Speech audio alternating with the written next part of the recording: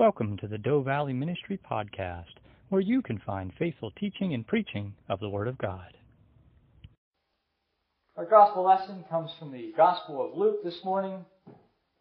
Luke chapter 1, verse 68 to 79. This is Zechariah's prophecy.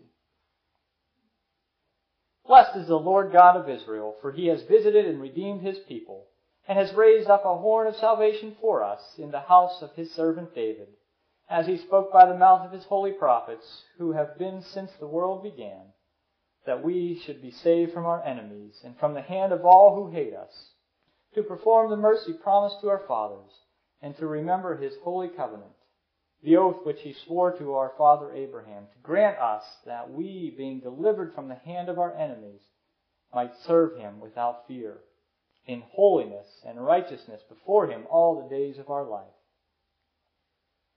And you, child, will be called the prophet of the highest, for you will go before the face of the Lord to prepare his ways, to give knowledge of salvation to his people, by the remission of their sins, through the tender mercy of our God, with which the dayspring from on high has visited us, to give light to those who sit in darkness and the shadow of death, to guide our feet into the way of peace.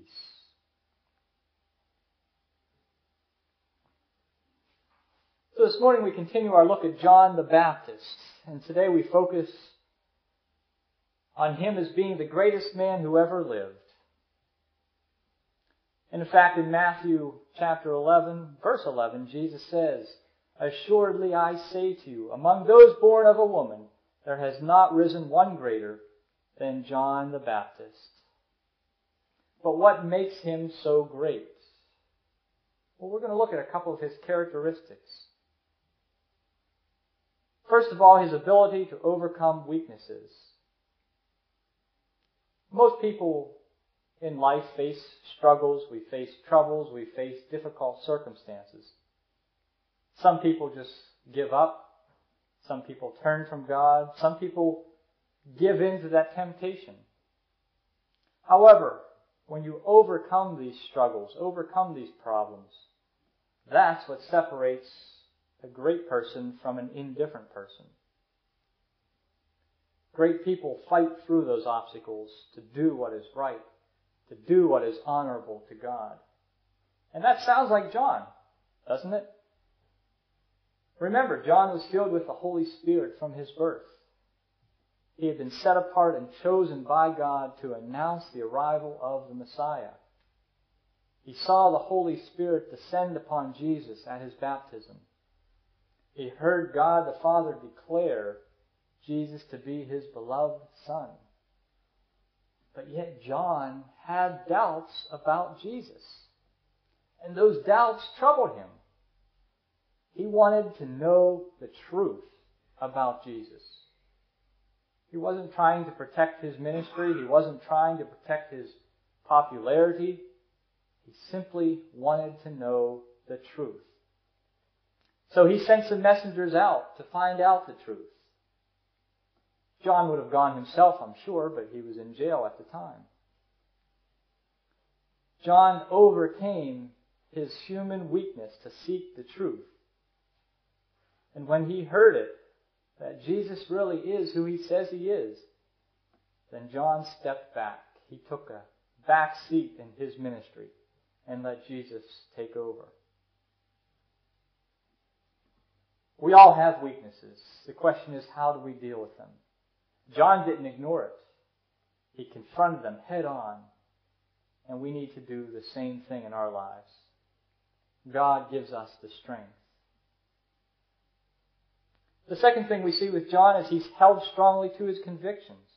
He stood up to the Pharisees. He stood up to the Sadducees. And even Herod himself. That's why he was in prison. That's why he was in jail. He didn't back down from his beliefs. In fact, John was so strong in his convictions, some people actually thought he was the Messiah. John was popular with the people. And sometimes popularity, people decide to compromise to maintain their popularity. But not John. He had many opportunities to gain the approval of those important figures in society, the Pharisees, the Sadducees, the scribes. But he didn't compromise with them. Even when they came out to listen to him and be baptized, he stood his ground and he called them a brood of vipers, as we saw last week. He confronted their sin. He confronted their hypocrisy.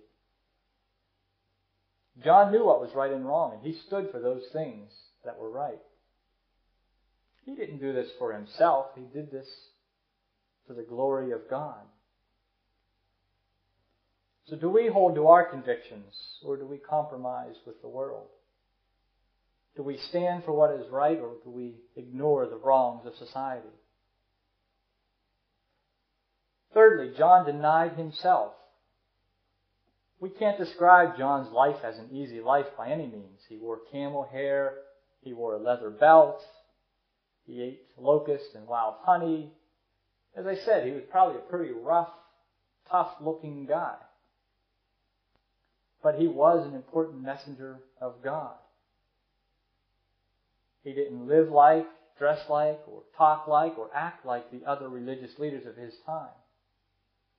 He wore practical clothing, but it probably wasn't comfortable clothing, and it definitely wasn't stylish clothing. And the same holds true for the food that he ate. It provided him with the physical nourishment that he needed, but little else. It wouldn't have been very enjoyable, like a nice steak, or a piece of fish, or a Caesar salad, or whatever it might be. The lifestyle that John lived was in direct contrast to those around him, especially to those other religious leaders. They were all self-serving, self-satisfied, self-indulgent, self-righteous people. John was simply consumed with the calling that God had placed upon him. And he denied himself those enticements of the world. His devotion to his ministry overrode his personal comfort and his personal interests. Doesn't Jesus tell us to do the same thing? Aren't we to deny ourselves and follow him? Now, I'm not saying that we all need to live like hermits or misers or monks or anything like that, but we do need to focus our life on God. John was filled with and controlled by the Holy Spirit, the Spirit of God. He was obedient to God's Word. He was self-controlled. He was humble. He courageously and faithfully proclaimed the Word of God, and he led people to Christ. What a wonderful example for us to follow today as well. And that's a pattern for everyone who seeks greatness, godly greatness. That's why John was a great man. As we know, John's message was a message of repentance. He said, "Repent, for the kingdom of heaven is at hand." Not just a change of mind, but a radical change of life. And Jesus spoke the same thing. Turning from our sin and turning to God for salvation. Christmas is now only a few days away. The question is, are we living the life that John lived? The life that Christ wants us to live? Do we overcome our weaknesses? Do we have strong convictions about right and wrong, and we hold to them? Do we deny ourselves for God? Those are some things to think about as we continue to prepare our lives for not only the celebration of the birth of Christ, but His return as well. Let's close with a word of prayer. Lord, we thank you for our time in your word this morning. We thank you for giving us an example of faith to follow in John the Baptist. Help us to live as he did, to be a faithful, courageous, strong person. Strengthen us to overcome our weaknesses and empower us to stand for what is right, what is true, what is honorable and holy in your sight. Most of all, help us to deny ourselves and our worldly desires to serve you with our lives.